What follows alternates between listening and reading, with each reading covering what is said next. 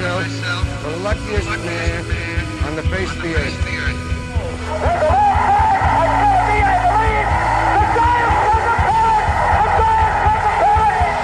Jeter ends his final game with a walk-off single. Here's a drive to left. That one is long gone. Hey, Doc, I need a pain reliever. Ooh, says Nelson Cruz. Going to the Padres. At 42, he's still chasing the ring. Ooh, he's got it bad. Ring fever. His best chance was with the Rangers. Ooh, he's got it bad. Ring fever. But they crapped the bed against the Cardinals. Ooh, he's got it bad. Ring fever. Let's see if he can find the fountain of youth. Ooh, he's got it bad. Hope he doesn't need a walker or AARP. Welcome to the Long Gone Podcast. It is me, Michael, your sick host. Hopefully he makes it through the show, everybody. Right. And with me today, S-Man. What up? Steve Ford. How's it going, man? Well, pretty good. Wow. Yeah. What is that song? That's Island Fever by the Beach Boys. Man, that sounds familiar. I don't. Basically it's a Beach Boys album from the 90s is one of the songs on there where they were trying to capture some of their 60s sounds in the 90s. Needless to say, the album flopped. But it was still, they had some good tracks on there. They have Still Surfing and a few others on there that are Lahaina, Aloha or something. There's some good stuff on there. I just the tone of it. I was thinking like Leslie Gore, like one of those like bubblegum songs from like late 50s, early 60s. Yeah. It's got that feel, but yeah, it's from I think 91 or 92. So yeah, got the island fever. You got to get what you can here in the cold of winter here in Michigan. So yeah, it's not even. There's like no snow on the ground. It's supposed to snow tonight, I think. Yeah, that's what I saw too. So dust off the old boots again for my daughter and get those back. But then I think tomorrow though, it's supposed to snow tonight, but then tomorrow it's supposed to get to like 45 or 46. Jesus. And then it's supposed to get cold again. I know. I think, yeah. And then it's crazy. Yeah, it's all over the place. It's definitely all over the place. But going back to your song with Nelson Cruz, so he is signed with his, I think this is his like 8th team, 8th team. Making the rounds, huh? All right. Yeah, his 8th team now. 8th team at 42, and he signs with the Padres. Man, I don't know if he had much left in the tank. He was with the Nationals last year, right? He was. Yeah, I've noticed the last like few years, he doesn't really stay on a team too long. I think the Mariners, he was like from 15 to 2018. Yeah. And I think he had like a 2-year stint with the Twins, but now he's like a year-to-year basis. Yeah, because he had Texas, I think, was his longest stint, right? Yeah, Texas was his longest stint. Yeah. So, 42. He really wants that ring. I mean, I think there's got to be the only reason left for it here. He wants to get that championship. So I was thinking that or trying to get to 500 home runs, but I think at 42, boy, I mean, it's going to be hard though. Yeah. Especially with that lineup, trying to find his at bats. The lineup's already stacked enough as it is. I know. So I mean, he's going to be what, like when somebody takes a day off, he'll come in kind of player. I think so. And at best, DH, right? Right. Probably for the most part, I'd say. Yeah. I mean, I don't really see much production out of him going. I mean, last year with Washington, which you would figure that was the team to get the stats he would need. Right. I mean, he played in 124 games and he's only hit like 234 and he only had 10 home runs. Wow. And the year before that, huge dip. Yeah. Right. 13 the year before, 19 the year before that. And you could just see a decline every year. I think his strongest year was 2014, where he had like 40 home runs, in 2015. So his Seattle years were pretty productive. This sounds Miggy-esque right there. It does. The power really just plummeted, and so the average. Yeah. But if I had to place a bet and go to bovadasportsbook.com, I would not be placing a bet on Nelson Cruz going to Cooperstown. So no. No. He was kind of a guy that kind of found his career later, right? Yeah, because he started in 2005 with Milwaukee. That's where he broke in. But by the time he hit, I'd say 32, that's when he really started taking off. Yeah. And that's with Texas. Yeah. Oh, I forgot he had a year with Baltimore. He had a really good year with Baltimore. Woo. Yeah, he killed it with All-star, 40 home runs, 108 RBIs. That's funny how he just went, one stop in Baltimore reminds me of Reggie Jackson, where people forget that Reggie Jackson played for Baltimore for a year between the A's and then when he went to New York. Yeah, isn't that kind of crazy? Wow. That was kind of the emphasis of that year was like, okay, this guy can play. Yep. And then he was like, well, I'm going to go after the money. So he elected free agency after the 2014 season with Baltimore. Yep. And then Seattle signed him to a 4-year, $57 million contract. And you're talking about a guy who was already into his 30s at that point. Yeah. So that's pretty good, man. And the fact that he's 42 and still playing, I mean, I think people think that there's more there for him. So, but I think you're right. I think at most he's looking for a ring now. Yeah, he's definitely ring chasing. I think he's a haul of a really good stretch of time for about 5 years, 5 or 6 years. But as far as a Hall of Fame career, no, I don't think so. I think he's a very solid player. Yeah, I don't think he's Hall of Fame worthy because I don't think he's 42. He's 41 home runs away from 500. I don't think he's going to get there unless he has a magical year in San Diego. But like we talked about, he's not going to get the at bats in San Diego. He's not going to be a full time guy. So I don't see him hitting more than 10, 15 home runs. So he's going to, fall short of 500, which, is a big benchmark for a hitter that you need for the Hall of Fame. So no, I don't think he's getting in.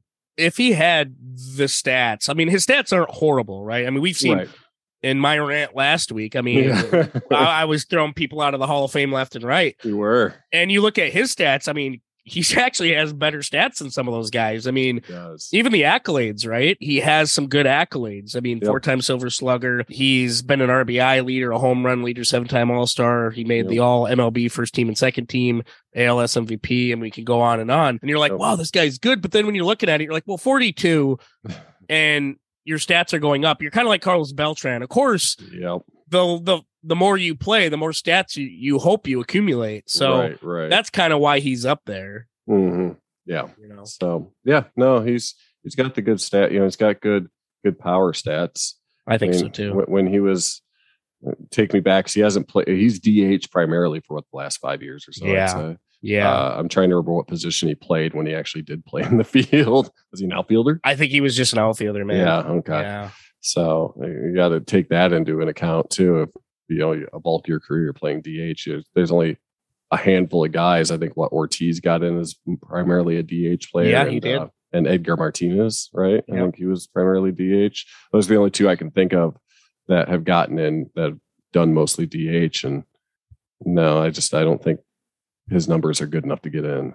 I agree. Yeah, I agree. It's you look at him, you're like, wow, 274. Well, there's people who's hit, obviously, who we said last week who Ozzie Smith. Reggie Jackson. Yeah. Reggie Jackson, Duke Snyder. Snyder, there's a lot of them. Yeah, Bill Mazeroski, who we still continue to think that he shouldn't belong in the Hall of Fame. Yeah. But it's kind of crazy. Nelson Cruz is that guy that you're like, man, I remember Nelson Cruz. He kind of, in my mind, he kind of sits into the, when you're looking back on great players, that he kind of reminds me of like a Carlos Delgado or looking at Tim Salmon kind of guy, Sean Green. Those guys were really great, but they're not Hall of Famer great. Yeah. Biggest thing I remember Nelson Cruz from is how he just torched the Tigers single-handedly in the 2011 ALCS. Yeah. He hit like a walk-off grand slam or something in he spanked us. Extra innings. Spanked us. Yeah. You ever notice in those Tigers World Series, there was always that one hitter that torched us? Yeah, it was the Kung Fu Panda Sandoval in the 2012 World Series. And and David Ortiz in 2013 ALCS and Nelson Cruz in the 2011 ALCS. Yeah, it's always like one hitter that just made us their bitch. Yeah, always. Oh, my God. So, it's going to be sad to see Nelson go, I guess. But at the same time, 42, you had a hell of a career, man. I mean, that's good on you, But I totally agree. Not a Hall of Fame. And I agree also, he's ring chasing at this time. Oh, yeah. Yeah. Let's see. We had the international signings, huh? We did. International signings. Man, any big names? I was looking things over. I'm trying to see if anyone really made a big splash, but nothing that I really saw. I don't see a Dominguez in here. I don't see Julio Franco. Yeah. A Vlad. That's not, because leaving last year, the big names were like Roderick Arias, the shortstop. Did the Rangers get another Vladimir Guerrero kid? right? Senior, Vladimir Guerrero Senior. I think his kid signed with the Rangers. I'm trying to remember what his name was. Yeah. Now we're gonna look it up. But in this year, I remember last year they had Oscar Colas with the Chicago White Sox. Yep. This year, I think the one that I like the best out of this whole group, I mean, you have your Alfredo Duno, Luis Morales, those kind of guys. You have Emmanuel Bonilla. Okay. But I like Ethan Salas. Now, I was just looking that up myself. Yeah, he's a catcher, and he at 16 years old bats left, throws right. I mean, he already is built like a catcher, 6'2", 185 pounds as a fucking 16-year-old, which is blows my goddamn mind. That. That's unbelievable. And then would you know it? You know who ended up signing him was the Padres. The Padres, yeah. God, they're getting everything now, man. What happened? Man. Bro, the Padres are all in. Yeah, they are. It's fascinating because 5 years ago, the Padres didn't give a fuck about winning a World Series. Nope. And oh man! And it's the only thing San Diego really has now. I mean, they lost their football team and everything else. So good on them, man. Good on them. Yeah. I mean, there's a lot of good. Every year there's that one international prospect or two that really stick out. But right. Jun Seok Shim out of Korea. We're talking about like a 6'4" Korean. I mean, he's really good too. Which right now he hasn't really signed, I don't believe. But there's some good ones. There's some good ones on this list. Gian Zapata I really like a lot as well. So yeah, there's just some good ones. But Ethan Salas is the prize, right? There's a prize every year, and he's the prize this year. And last year I really thought Oscar Colas was the prize, even though he was like ranked like 3rd, 4th, or 5th best international prospect. But it's funny how this works in baseball because every team gets kind of a budget. So and you can only spend so much money on international prospects. So some people go big, like the Padres. They went all in on Ethan Salas, but they're also the best clubs who sign international players. They're kind of a staple in those places, in the Dominican Republic and overseas and what have you. I mean, so a lot of these players and their families feel good. Signing with the Yankees or the Marlins or the Padres. Those are some of the best. I was looking at the Tigers. They don't really have a good international following. No, they don't. They really don't. They had one top 50 player this year that they ended up signing. And then I saw what was the strategy behind that? And theirs was save money, which I don't know why. And two, they're spending it. Yeah. Right. And two, they wanted to spread it out with, they were looking at quantity instead of quality. That's kind of the gist I got from it, and it's kind of disheartening. Really, and it's kind of sad that a lot of teams. The Tigers aren't the only ones. I mean, there's a lot of people who end up kind of doing that, which is kind of sad. It's like, why wouldn't you dip in? I mean, this is an investment into the future of your club. Yeah, No, it's almost like they're flushing money on the toilet. Sure, we can get instead of getting one really good prospect, we can get like 3 prospects. But a lot of the time, those prospects aren't going to pan out anyway. So it's really just flushing your money away. It's a head scratcher. It is. If I were to be at the head of a club, I would immediately start stacking my international scouting, and I would be at dinners of all these kids' families and make myself because this is the one thing I really love about the Dominican Republic or overseas in Korea, Japan, what have you. A lot of these guys, a lot of these prospects are very family oriented. They come from very religious, very family moral situations. So when they come over here, when they sign, they want to do it for the best interest of their family. They're not looking at themselves like I'm going to be a millionaire. No, they're looking at my family gets to, succeed. So if I was like a major league club, I would make myself known in these families and be like, hey, we want to sign your son and he'll be in good hands with us. And I just feel like there's some clubs. So like college football recruiting or college. Oh my God. Exactly like that, dude. Where those coaches getting good with the family back when they're in middle school, in hopes of having them join their school when it comes time. Right. I think big league ball clubs, they should do that as well. Getting good with the family early on. Yeah. You see something and just see what you can do, develop those relationships. Yeah. That way it's the family feels good about having their kids sign with you and taking them far away to a place that they're not sure of, So I like this year, international. I actually like it better than last year's, but I think this year, in terms of, I like seeing a catcher at the top. I always get really excited when I see hitting catchers. So usually the last few years, it's either been a high profile shortstop or a killer bat for a outfielder, a big barreled outfielder. So this year it's catching at the top, which I really like to see. Yeah. I completely agree. I like seeing offensive minded, good catchers. So love it. I love it. Absolutely. Robo Umps, huh? So the AAA is adopting Robo Umps this year. This should be fun. So did you see that news when it kind of came out? A little bit, yeah. I was a little bit shocked that it was happening so soon. Actually, yeah, I was too, because you and I both know that now the pitch clock and the new rules of MLB are taking place, but we always thought Robo Umps were a little bit further away. Yeah. And I remember in a show we had, you and I, it was one of our earlier shows, we were talking Robo Umps, and you're like, how would that even work? And I'm like, I was like, it's not like a robot out there. It's, basically you have umps who have earpieces in, and then it's like an automatic, they hear it. Yeah. Upstairs is calling balls or strikes. So, which is cool. But at the same time, it takes the human factor out of the game. It does. It does. And speaking of catchers, it kind of limits what they're doing. Yeah. I read a really good article, and it was really fascinating because they were talking about how this Robo Ump basically limits what a catcher does now, because one job of a catcher is framing up good pitches. And sometimes your best catchers can make balls look like strikes. Exactly.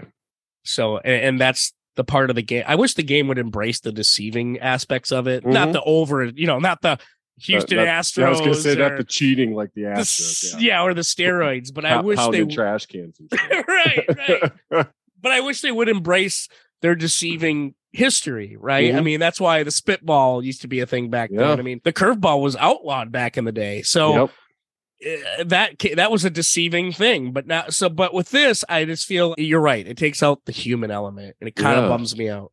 Yeah. I don't know. Yeah. I don't like it because, part like you said, part of what makes a good catcher is working on the art of framing pitches, and now it's just going to come down to a computer. They don't even have to think about framing at all. It's like, all right, well, it's or remember, like if a catcher gets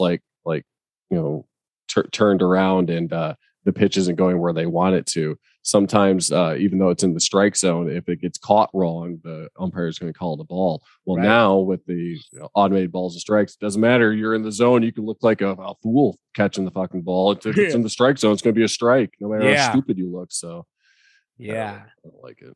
I don't like it either. And the fact that AAA is embracing it, we'll see what happens. I mean, I'm sure you won't hear too much about it until if it does come to Major League Baseball. Right. But the fact that it's already at AAA, I mean, I thought they'd debut with like single A or something, with like the Whitecaps or something, and move it up from there and see. But I thought all the way up to AAA. Well, they tried it with independent leagues. They tried it in lower ball clubs and like the instructional leagues and what have you. And it's like, all right, this thing, let's dust it off. This thing's good. This thing's going to AAA. Oh my God.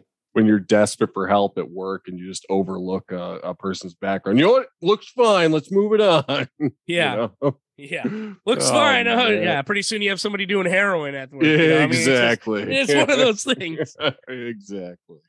You got to do the work. You got to do the work. You got to do the work. You got to try it out. You got to do your homework here. Yeah. And that's, so I don't want to see it.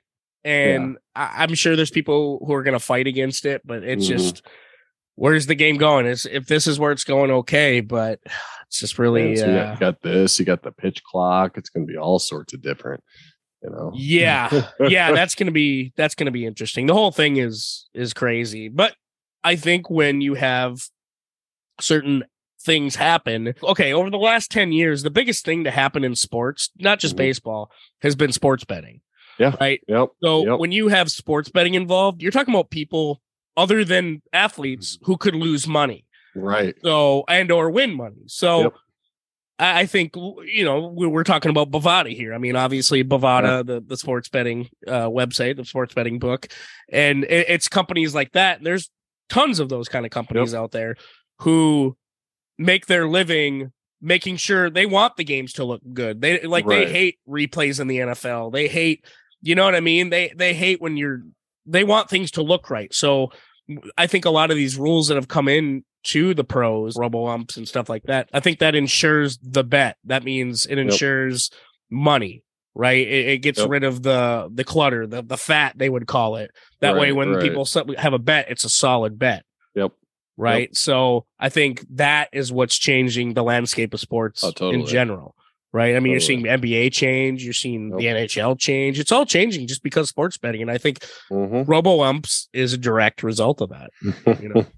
Yeah. You're talking to two people that could, I'm trying to learn about betting. Yeah.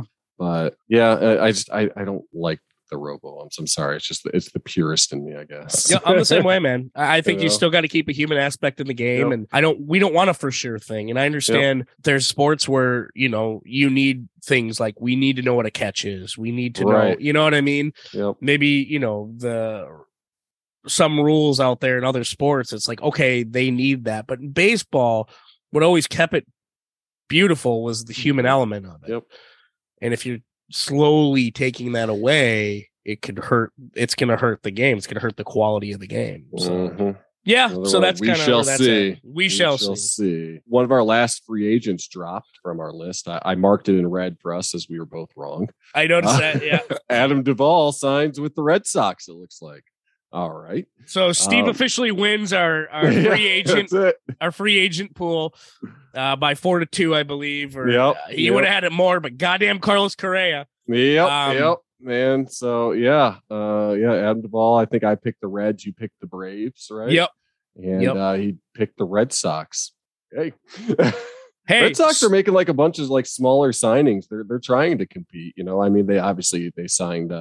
They did the Devers Justin Turner. They got Kenley Jansen. So I mean, they're really trying to get the 2016 Dodgers, but but they're trying to patch a team together to try and compete in the East. And I think Adam Duvall, he's 34, I believe, so he's still got some left to give. So I think good signing for them. I like it too. Yeah, I think it's a good signing. I don't think it moves the needle any which way. Right. I think when you lost somebody like JD Martinez, you need to make up for that bat. And this is clearly a money ball move. So basically, because Adam Duvall, you're not going to get 140, 150 games out of him. Nope. So, and same thing with Justin Turner. I don't think he's going to be that guy. So between both of them, I think they can make up JD's stats. Right. Because they're older players. But it's a good move because it ensures that you're going to get runs. It ensures that you're going to get on base. So I think it's a very good move for the Red Sox. It's a cheap move as well. Totally. It helps keep Kike Hernandez in the infield, because Trevor Story isn't going to be around for pretty much all the season. And keep Kike platoons from the infield to the outfield. So getting an outfielder like Duvall will keep Hernandez there in the infield to fill in for Trevor Story. So it will. And they're going to have guys that are going to have to come up from the minors. And it's going to be an interesting year for the Red Sox for sure. But I know with this Duvall signing, it helps keep good baseball going. It's not like, well, we're going to put it all on our young guns' hands, or we're going to put it all on the shoulders of Devers. I mean, it's not that. So I think this is a good move. I like the signing. I'm surprised it wasn't sooner, but I know it was hard because Trevor Story got surgery, so he's out. So they're kind of missing a shortstop and or second baseman, and they lost Bogarts. That middle of the infield is like gone. Yeah. So boy, what do you do for that? And the thing is, Adam Duvall's an outfielder / DH. Like you said, it moved Kiki in. So now it's like, okay, we have that part of the infield. Okay. They're like second base, but like, who's going to be our shortstop? I'm calling it right now.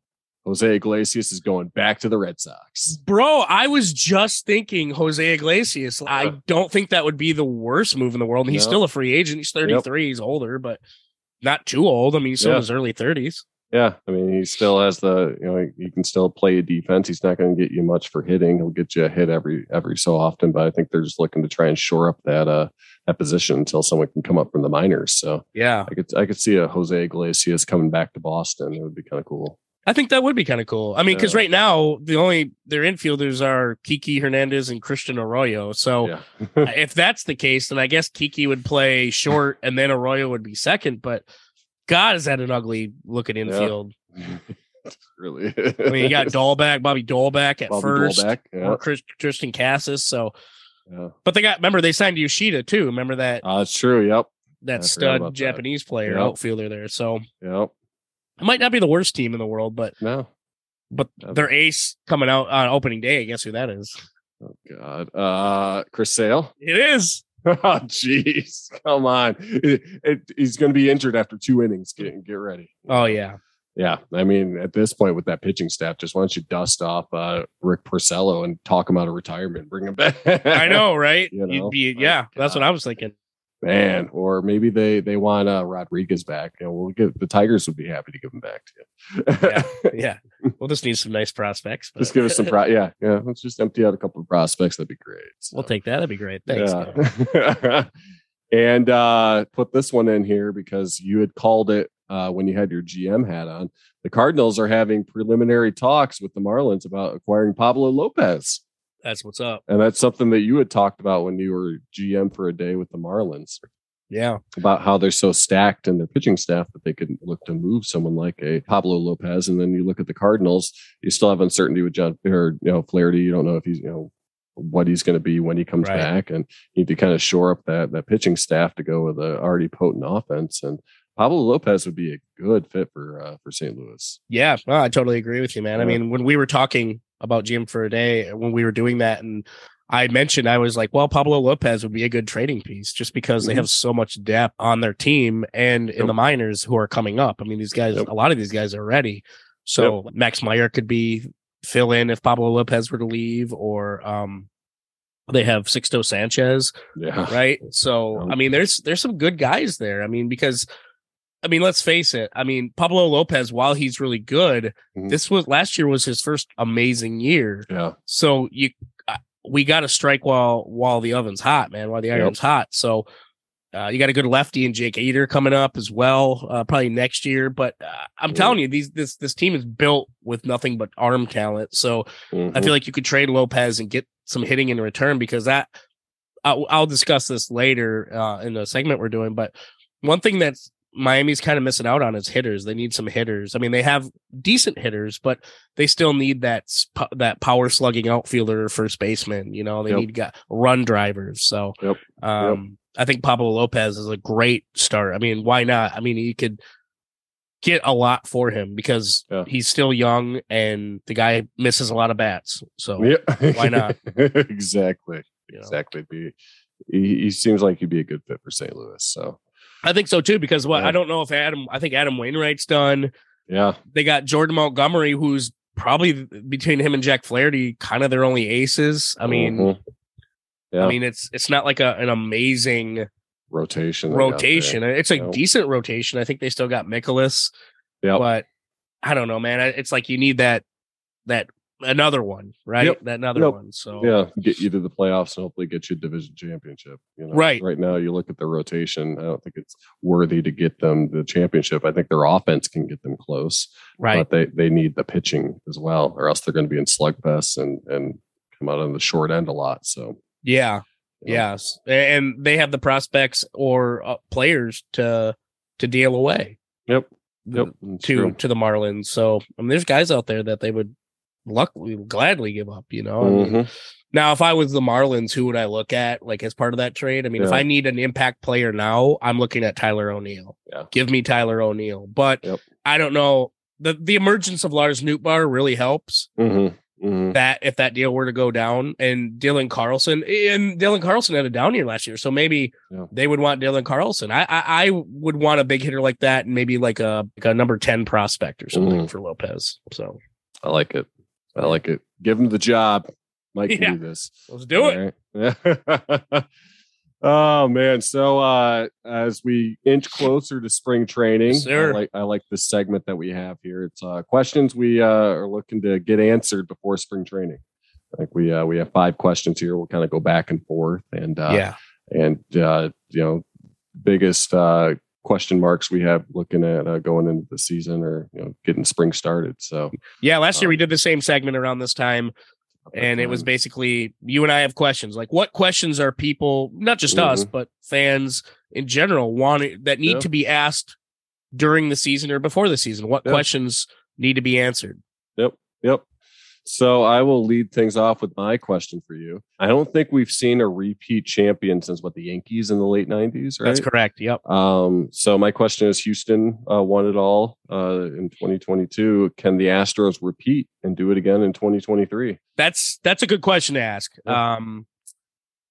So I was thinking about this question, and I don't think they're going to repeat. They're built to win. I mean, they are built to win. They probably have the top 3 lineup in all of the AL. Right. But I just don't think the pitching is there with Verlander gone. I think he was kind of the gem of the pitching staff and a leader in that clubhouse. So while I will never sleep on people like Bregman and Altuve or Alvarez or Tucker and now Jose Abreu, they don't have like a proven ace. Right. I mean, they got Christian Javier, Framber Valdez, and then they got Garcia, and they're very good. They're no slouches, but the best teams have a proven ace. Yep. And is Valdez that guy? I don't know. I think they'll easily win the West, the AL West, but I think the World Series winner will probably come out of another division. So no, to answer your question, Steve, no, I don't think they're repeating this year. They're definitely playoff bound, I think. And like you said, the AL West, I think they could win that pretty easily. I think, Seattle and Texas will give them a fight, but still think it's the Astros division to win. But no, I can't see them repeating. There's too many question marks with the pitching staff and no proven ace. They got the offense, but pitching, and then some. Yeah. I have to agree with you on that one. So I got a question for you, Steve. Slap it on me. Now, before I had another question in there, but then I kind of changed it up probably some hours ago. Yeah, because I think this one is more pressing. What people want to know, and this is, when Fernando Tatis Jr. comes back, will he pick up where he left off, or will he hurt the Padres' chemistry? What are your thoughts on that? That's a great question. And as we know, as watch, people that watch sports a lot, chemistry is huge. And the Padres showed last year that they could win without Fernando Tatis. And he's obviously a fantastic baseball player. Solid, always top 5 in MVP. He'd be a great piece to bring in, but I think the short term, I would say, he's going to hurt the chemistry until the team can get used to playing around him again. But I do think he can pick up where he left off. But short term, he will hurt their chemistry, but I think that they can adjust and right the ship, and he'll make them better in the long run. Yeah, absolutely. I think that Bogart signing said a lot, don't you think? Yep, I do too. Yeah. Yep. So, I mean, I still look at this team. I still think it's Manny Machado's team. But you can't shy away from the talent that Tatis has when he's healthy and on the field. But it's going to take some adjusting for this team, because they've gotten used to playing with the unit that they have, and they did pretty well. They did very well.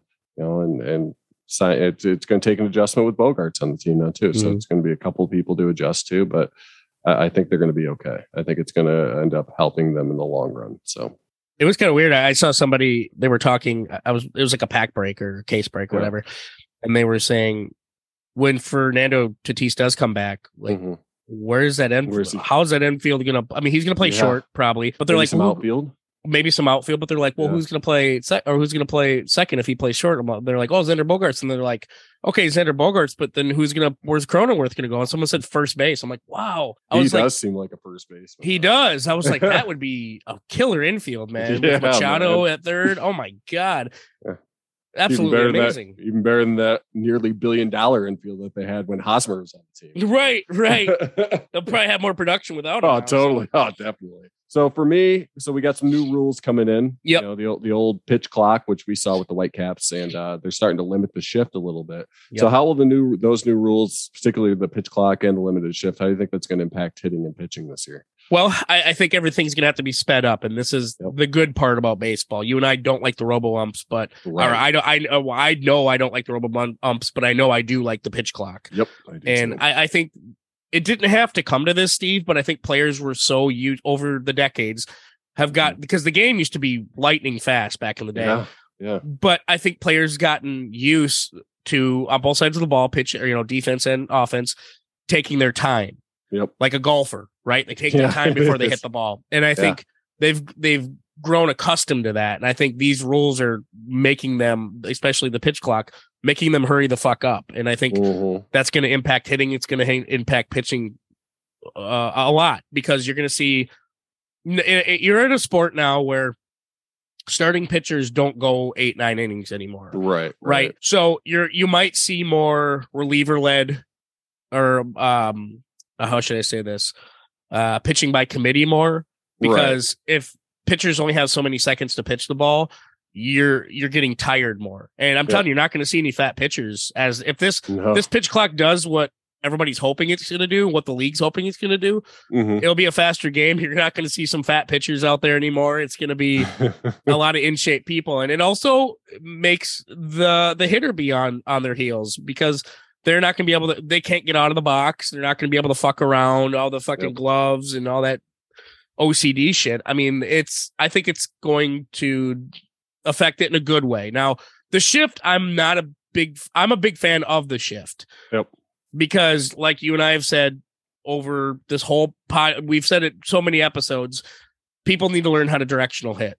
So the fact that the shift was such a detrimental part to some of the biggest hitters is kind of scary. That means some of your best hitters couldn't hit past the switch. They couldn't hit over the switch. So, or the shift. So that, to me, this kind of sucks, because now it's like they're appeasing to those hitters. Like, you can't directional hit. You can't hit to all sides of the field. So people who can't do that, they're gonna, we're just gonna play the normal field. No limited shift. Now, I don't know the rules behind the shifting in terms of this limited shift. Do you know the rules? I don't. Not offhand, no. I just think that they're cutting it back from what it has been.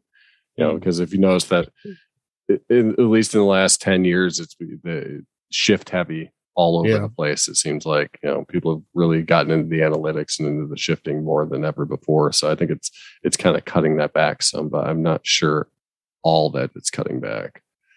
Yeah, we'll wait to see. I know baseball didn't want to take the shift away. That's why it's limited, but I still think for the evolution of the game, you're going to have people learn how to directional hit better. So, but I think these are going to dramatically affect hitting and pitching, but I think for the good. I don't know about the shift. I really can't speak on that now, but the pitch clock, Steve, dramatically, I think it's going to speed up the game, and that's exactly what we want. Yep. And just to follow up, the new rules have the defensive team must have a minimum of 4 players on the infield, with at least 2 infielders completely on either side of second base. Really? So they can't load up on one side, it looks like, anymore. So okay, that's the difference that's going to be implemented this year. Yeah. Interesting. Yeah, that is interesting. My question, another question for you, and again, this is one that everybody's kind of wondering. With having a giant offseason this year, are the Cubs back, Steve? That's a tough question, because it's funny. They didn't play that bad last year. I mean, they still won 74 games, but they went out and they finally showed that we're the Chicago Cubs. We're a big market team. We're going to spend some money. They picked up Dansby Swanson on a huge deal. They picked up Eric Hosmer and Trey Mancini are going to platoon there at first base. They're taking a chance on Cody Bellinger. I saw they picked up Tucker Barnhart to help out with catching. They've made a few, one big move there with Dansby, and they plugged some of their holes that they need. I'm not going to say completely that they're back, but I think that they're going to be in a good run to try and make a run at the division or maybe the wild card spot. I do like what they're doing, and if they can get Cody Bellinger to be the Cody Bellinger of MVP past, then there's a good chance that they could challenge the Cardinals there for the division. So I'm going to say they're not back, but they're baby stepping towards being back. I like their off season. Would you say right now they're better than the Brewers? Yes. Oh, wow. Okay. Yep. I would say that right now they're better than the Brewers. So you think it's going to be like a Cardinals Cubs division? Yeah. Yep. With the Brewers, the thing with the Brewers, they're sneaky good. It seems like sometimes, like you don't know a lot of the players on their teams, but Craig Counsell seems to be able to put it together and put a team out there that's always contesting for the division. So, but yeah, I think it's right now 2-team race with the Cardinals and the Cubs for this year. Yeah. Yeah. Okay. So, yeah, I mean, the Cubs are good. I totally agree with you, man. But yeah, coming back. I mean, can you imagine if Bellinger returns to Bellinger form? Ian Happ, he kind of carried that outfield last year with Seiya Suzuki. So you'd have Suzuki, Bellinger, and Ian Happ. I mean, that's not a bad outfield. Yep. Patrick Wisdom there, in the infield. It's going to be a good team. Yeah, I agree. I think that they could have another off-season splash next year. Then that could put them right back in. That'd be a massively quick rebuild there for the Cubs. Oh my God, it would. Going from the Rizzo Bryant led team to something completely different that quickly would be pretty amazing. Yeah, I agree. So my next question here would be if you were on Bovada and had to place a bet, who would be this year's surprise team for you? A team that really no one's expecting to compete, that could come out of nowhere, kind of like how we had the Giants a couple of years ago that won 107, 108 games. Who would be your surprise team for this year? For Bovada, if I was going to place a bet, my own hard-earned money, and this is a surprise team, right? Like a surprise team that nobody thought would. Someone's always expecting, like your 2006 Detroit Tigers or your 2021 San Francisco Giants. Well, I want to say the Marlins, because I think they have young talent, but I still think they're a catcher, and like I said earlier, another like a hitting outfielder away. Mm-hmm. Orioles are kind of low-hanging fruit, right? They're already a surprise people in the East last year, and kind of are expected to build on that this year. Technically, I want to say the Diamondbacks, but they're still a few pieces away. Still, though, they have really good talent. Mm-hmm. Steve, I'm going to take another swing at it. Oh boy. This might be my third year in a row, but I'm going the White Sox, baby. Oh, man. Change the record. The White Sox again. All right. They lost to Abreu, though. They lost to Abreu. They did. Man. But that means Andrew Vaughn's going to have bigger shoes to fill. Yeah. But Andrew Vaughn, we noticed he's more playing time, and he's hitting. He was hitting good for them last year. Yeah. I think they're solidified in the infield with Garcia at second, and then obviously Tim Anderson, who's like an MVP type caliber player at short. Yep. And then I think Yo Moncada, he's going to rebound. He kind of has to rebound. I don't hate their offseason. I kind of like their offseason. I wish they did more. And they got Benintendi. They got Benintendi. I like that they got Benintendi. They're going to probably have Eloy Jimenez designated hitter, and then sometimes platoon in the outfield as well. But remember, he was coming back from injuries last year, so he should be fully healthy. Luis Roberts, arguably their best player, their best hitter. The weakness, I think, in this team would probably be their starting staff. Now, this because remember how the expectations were so big on them last year and the year before? I mean, Lucas Giolito everybody thought he was the next Cy Young. Here he comes. Cole, and he completely shit the bed. Yeah. So, I mean, when Lance Lynn and Dylan Cease and Michael Kopech, they got that kind of following. It's not a sexy rotation, but I think if they're now is the time for them to do something, and I think they're gonna. I think they're gonna rise to the challenge because I think La Russa's gone. They got a new manager in there, which I think totally fucking helps. Somebody with a younger frame of mind. This Pedro Grifoil, who they got from the Royals, I believe, right? Yeah, I think so. And then they got Charlie Montoyo as their bench coach. So that's a smart move right there. 100%. He knows how to handle young players. Go with experience with your bench coach there. Absolutely. Yep. And they signed Mike Clevenger in the offseason, who is looking for a fresh start. So, Steve, I'm not all in on the White Sox, but I think of the teams I mentioned with the Diamondbacks, the Orioles, and the Marlins.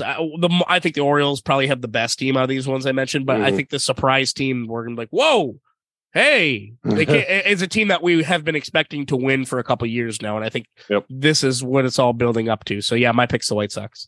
I love it. I'm going to go to Bovada now and place a bet on the White Sox. Yeah. And when they fail, I'm going to call you out on it. Yeah. Okay. Well, speaking of Bovada, if you were to place your bet on who will have the best comeback season out of these players I named, so I'm going to name a handful of players, and if you were going to Bovada and you were going to go and place a bet on who would have the best season of these like a comeback season, who had like a bad season last year, who would it be out of this group of players? Would it be Jack Flaherty for the Cardinals? Okay. Would it be Cody Bellinger for the Cubs? Jacob deGrom for his new Rangers? Christian Yelich for the Brewers? Or Ketel Marte for the Diamondbacks? It's tough. Yeah. So I'm going to weed out Jack Flaherty because I think he's going to get injured after like 2 starts. Christian Yelich, I think I always keep waiting for him to bounce back, but he just has yips beyond yips. I feel like I don't know if there's any turning back for him. I like Marte, but I think I'd have to go between Cody Bellinger and Jacob deGrom, and I'm going to go with Jacob deGrom. I think he's going to have the best comeback here, just because he still has the stuff. And I think he, just like Bellinger, he has a lot to prove with a new team. But with deGrom coming off injury, he was back-to-back Cy Young in 18 and 19. I think he still has some of that here in the tank. He's 30, 34. He's going to be 35 coming up in June. Yeah. I think he has the best comeback year, and it's going to really bolster that Ranger rotation. So I'm going to go with deGrom. Yeah, deGrom. Yeah, deGrom's a good one, man. I mean, it would have been easy to go pick Bellinger. Yep. But that's a harder one because he hasn't been really relevant in a few years. Exactly. Now. Same thing with Yelich there. They both haven't been relevant in a little bit. So deGrom's just been injured. It seems like he's only made 26 starts in the last 2 seasons. Yeah. So that's not even a full year's worth in 2 years. So I think I'm going to go with my money's on deGrom. Yeah, deGrom's a good pick, man, because they signed him for all that money. The Rangers did, and he's going to be acing that staff. So why not? Yeah. I mean, why not Jacob deGrom? Yep. So no, I agree, man. That's a good pick. Man, I feel good. I think we answered some questions. We'll see what comes to fruition as we get ready for spring training. I think pitchers and catchers report in less than a month. Yeah, they do, man. Yeah, it's exciting. And with that, should we head on over to Collection Corner? Let's do it. All right. Yeah. So up for me this week, I'm going to go with a guy that hasn't, he's finally starting to get some rumblings in free agency. It's Aroldis Chapman. Wow. He's up $3.19 or a 77.43% increase to a market value of $7.31. Yeah, he's probably going up because a couple of teams are finally inquiring for his services. So we'll see if he actually gets picked up, but I doubt it. But up cards include his 2022 Topps 5-star silver signatures numbered to 20 and his 2011 Bowman Gold rookie number 197. Down for me this week is New York Yankee outfielder Harrison Bader. He's down $6.77 or a 38.93% decrease to a market value of $10.62. Down cards include his 2018 Topps Chrome rookie number 40 and his 2021 Panini Mosaic Auto Quick Pitch Silver Disco Prism. Man, I wonder how Harrison Bader's going to do with the Yankees this year, because he kind of came with them like halfway through last year. He had a great great playoff run, I think. And hopefully that, springboard. I think he was injured for a bit even when he got to New York. So his career didn't really, take off there in the second half, but he, made the playoff roster and made the most of it in his time in the playoffs. So I think giving him a full season in New York, I think he'll be all right. He kind of fits cool New York too. He does. He kind of fits that New York style. Yeah. So how about you? Okay, so up for me this week is good old Madison Bumgarner. Oh, Mad Bum. Yeah.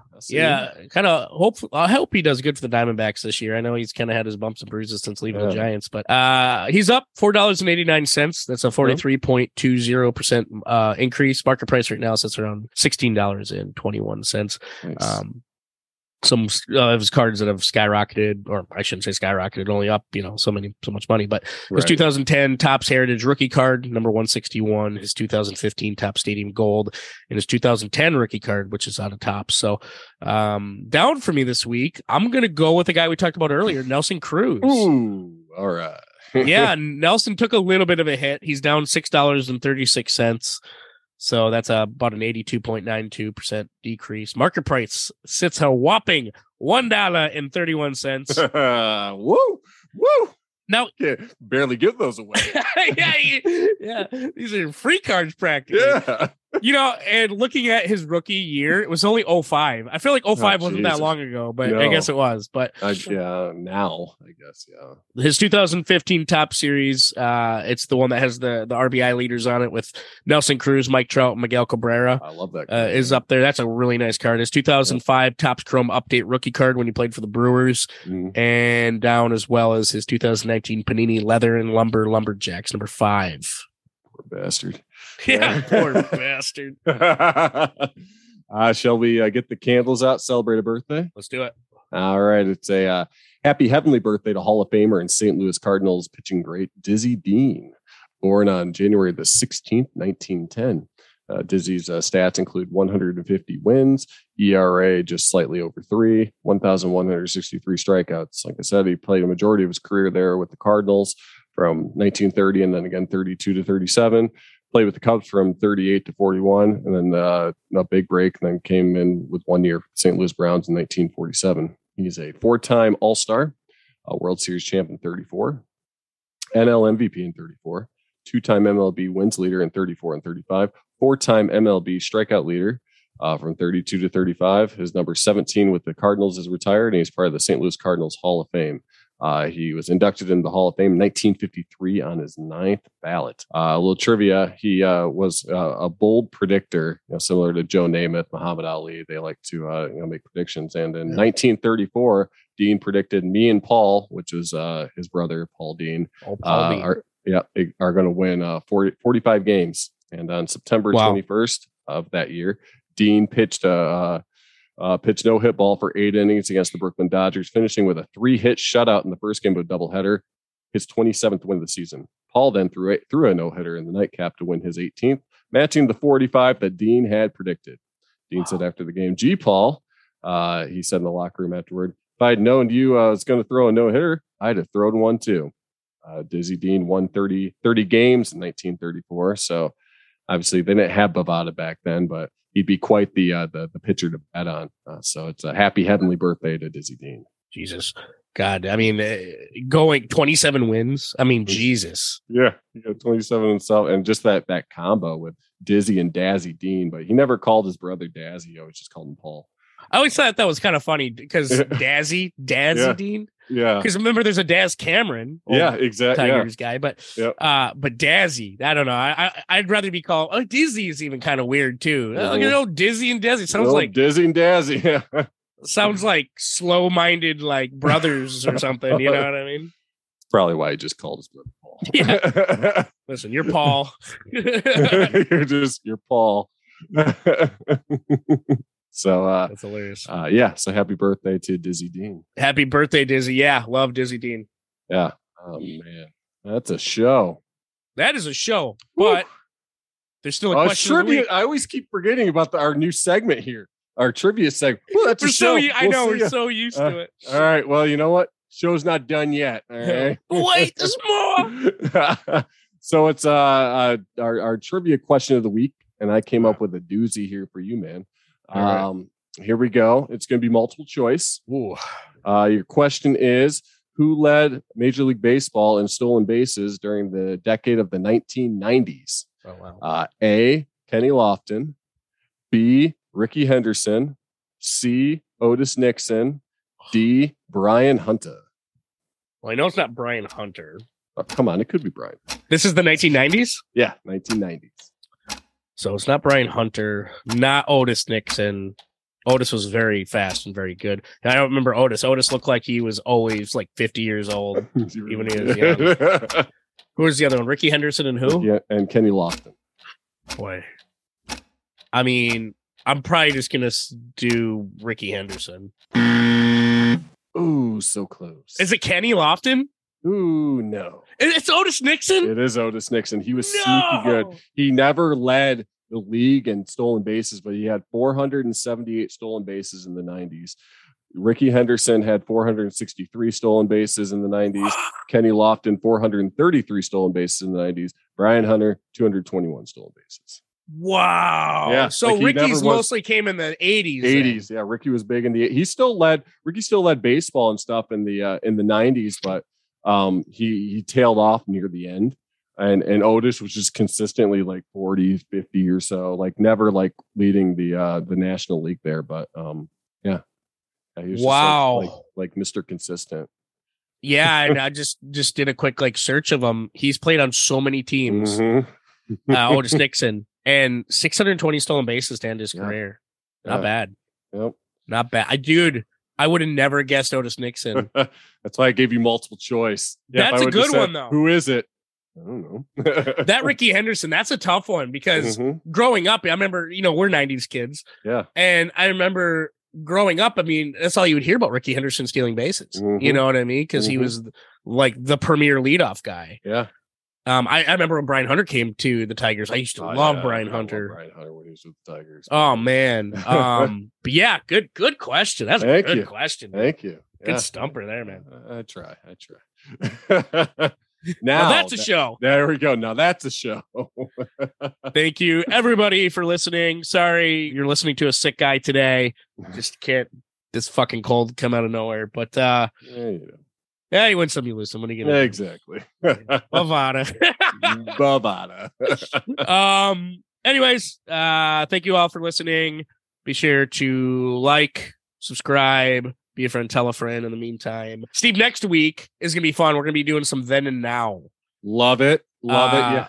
Like I was telling you pre-show, I had saw you made the rundown for next week, and I opened it up thinking it was this week's show, and I was like, that's not what I want. That's not what we had. I know. I got antsy because I was like, oh, then and now. So I was like, so next week we'll tell everybody how it's going to go. But remember, last year we did our top 25 players, I think. Yeah. Yep. And we lined it in with the now, who's the best at each position now, which we'll still do the position now, but now we got a kind of a twist on the then part of the series. So man, all right, a little teaser right there. Yeah, absolutely. So I like it. Fuck yeah, guys. All right, we will catch you all next week. Deuces.